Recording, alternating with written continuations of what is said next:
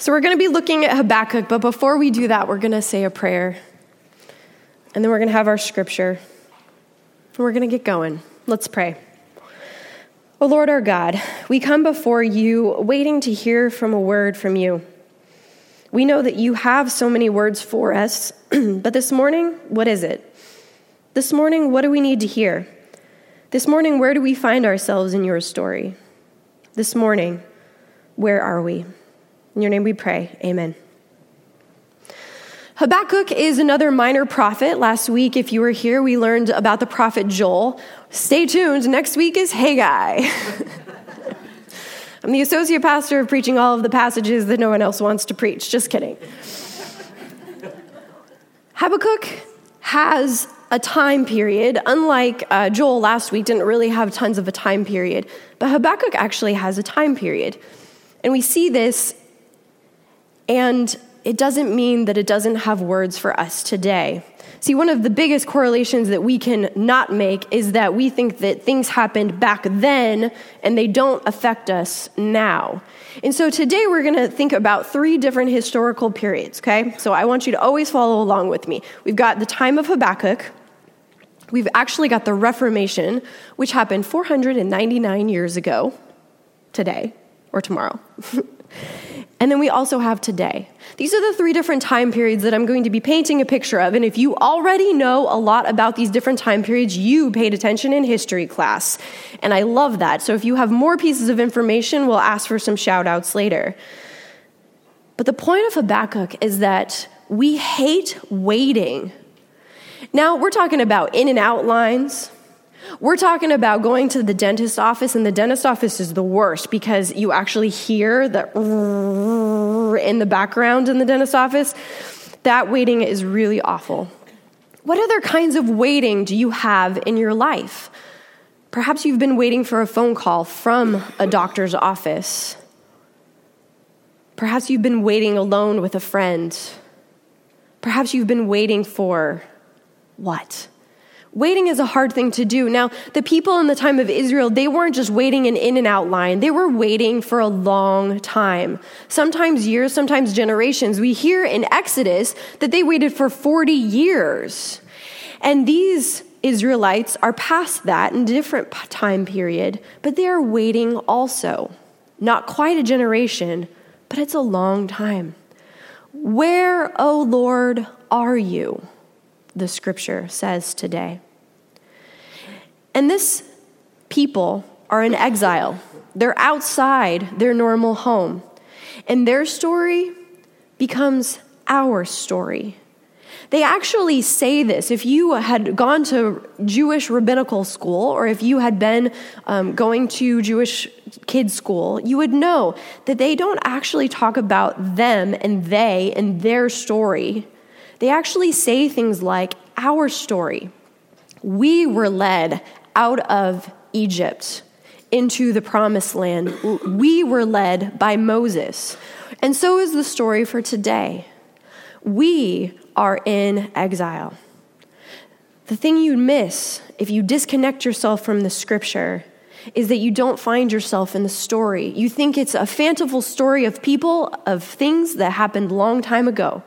But the story of Habakkuk is actually our story today. So let's read it. Am I going to read it off my paper? It might seem more clear. Habakkuk chapter 1, verse 1 through 4, and you'll notice that we're then going to skip to chapter 2, verse 1 through 4. O Lord, how long shall I cry for help, and you will not listen? Or cry to you, violence, and you will not save? Why do you make me see wrongdoing and look to trouble? Destruction and violence are before me. Strife and contention arise. So the law becomes slack and justice never prevails. The wicked surround the righteous, and therefore judgment comes forth perverted. I will stand at a watchpost and station myself on that rampart. I will keep watch to see what he will say to me and what he will answer concerning my complaint. Then the Lord answered me and said, write the vision, make it plain on tablets so that a runner may read it. It's hard to run with tablets. What was he talking about?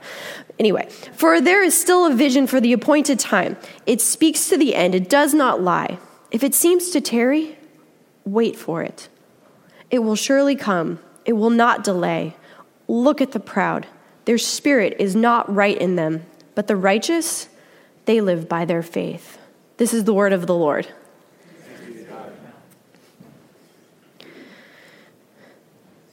The Assyrians have conquered the people of Judah. The Babylonians are on the forefront of reconquering the people of Judah. They see violence, they see destruction, they felt it, and they know it's pending again. Where, O Lord, are you? Amidst this power struggle, who is going to save us? How is it going to happen? God, are you listening? Can you hear my cry? Why does my brother, why do my mother, my father, why are they gone? We hurt so bad. God, we're waiting. What is your word? Tell us now. It's this setting that we find ourselves in Habakkuk. And there are 4 questions that the people want to say, and Habakkuk verbalizes. And you might not have heard them because this is maybe the first time you've ever heard the scripture. God, are you listening? And God and Habakkuk are in a dialogue with one another. And you hear it back. God actually then says back to the people, are you listening? Have you taken the time and the space and the silence to listen to my word for you? What a different posture to be in, to not just cry out to the Lord, although that is an important place to be. God, are you listening? But also couple it with, I'm listening, God. What is your word for me today? We also hear the question, how long do we have to wait, Lord, so you can completely fix this problem? Now, we saw that there was power and domination. And in what ways would this power and domination completely eradicate and fix the problem?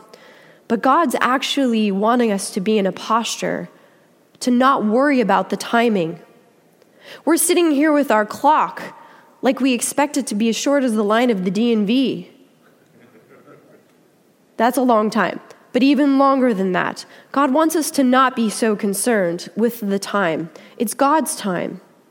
And so when we're focused not on the time and how long it actually takes to endure this, but what could we focus on? Let's couple that together. And then Habakkuk is asking the question, what does move the hand of God? And we know the answer to that because we've wrestled with it. God moves God's hand when God wants to move. God's hand is moved how God's hand is moved. We are not determinants of that. Our cries and our shouts, their cries and their shouts, they were there. But do they affect God, or does it change our posture? Simply being able to speak, understanding God's timing, and then remembering God moves in God's time. And the last thing, what shall I do while I wait? Perhaps the most important question we can be asking. We can't just sit by and let other people continue to take over. We can't just sit by and do nothing. What is it, the thing that you do in order to balance the time? Sitting and waiting with a friend for a doctor to call is one of the longest moments of my life. Sitting to hear the response of my grandfather when he was alive. He had Alzheimer's, and he wasn't always there. The blank space was so hard. Just sitting and being there and waiting, what is it that we do? How is it that we do it? Oh my, our world of technology has quickened our minds to want more and be very impatient in this time of while we wait. The people of Habakkuk's time had their time. They felt an oppressive power upon them, and they didn't know what to do, but they were asking themselves these questions.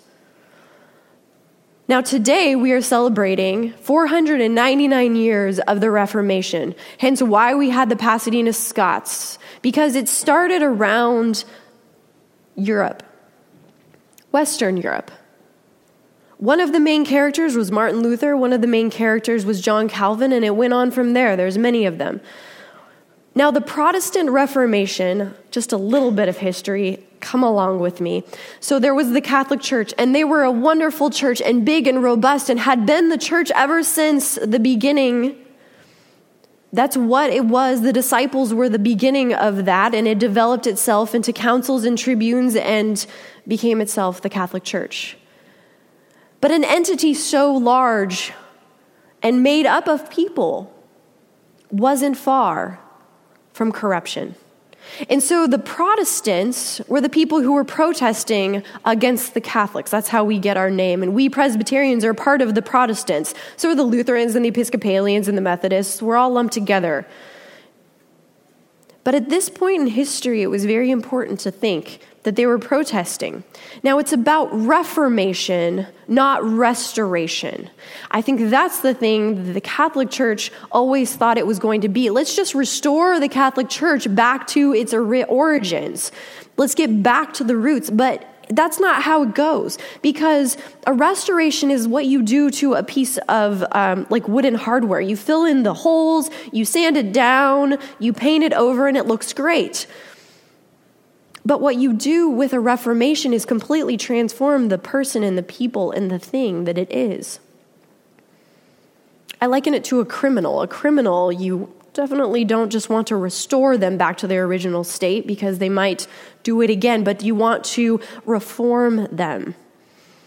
The Protestant Reformation was a correction, a removal of the defects. And so we have Reformation Day on October 31st, 1517. So next year, big celebration, 500 years. It started with this guy, Martin Luther. And he went up to the door of Wittenberg, which he was a priest at, and he nailed 95 theses, doctrines, problems, questions that he had of the church. But it starts before that, though Luther is the main character that we always hear about. You see, there was Bishop Albert of Brandenburg, and he was in charge of not just one bishopric, but 2 bishoprics, was already a corruption, because you could only be in charge of so many people. Imagine if I was the pastor of all of not only San Marino, but also of South Pasadena. That's a lot of churches, that's a lot of people. But he wanted power. He got more power hungry, and he wanted a 3rd bishopric. And so then he had to talk to Pope Leo X. You might remember him. He's the guy that commissioned Michelangelo to paint the Sistine Chapel. That's about the time that we're thinking about. And so he struck a deal, and for 10,000 ducats, I have no idea how many ducats that is or how much cash that is, he was able to be in charge of these 3 bishoprics. The greatest archbishop, corrupt as he was. But all of his money was tied up in land. Now you see where I'm going? He needs some fluid cash. And so he gets this one guy who happens to be really good at devising jingles. His name was Monk Tetzel, and he made this jingle to sell indulgences. Who's heard of the word indulgence? That's definitely like right out of 10th grade history class. I like it. Back row over there. They all know.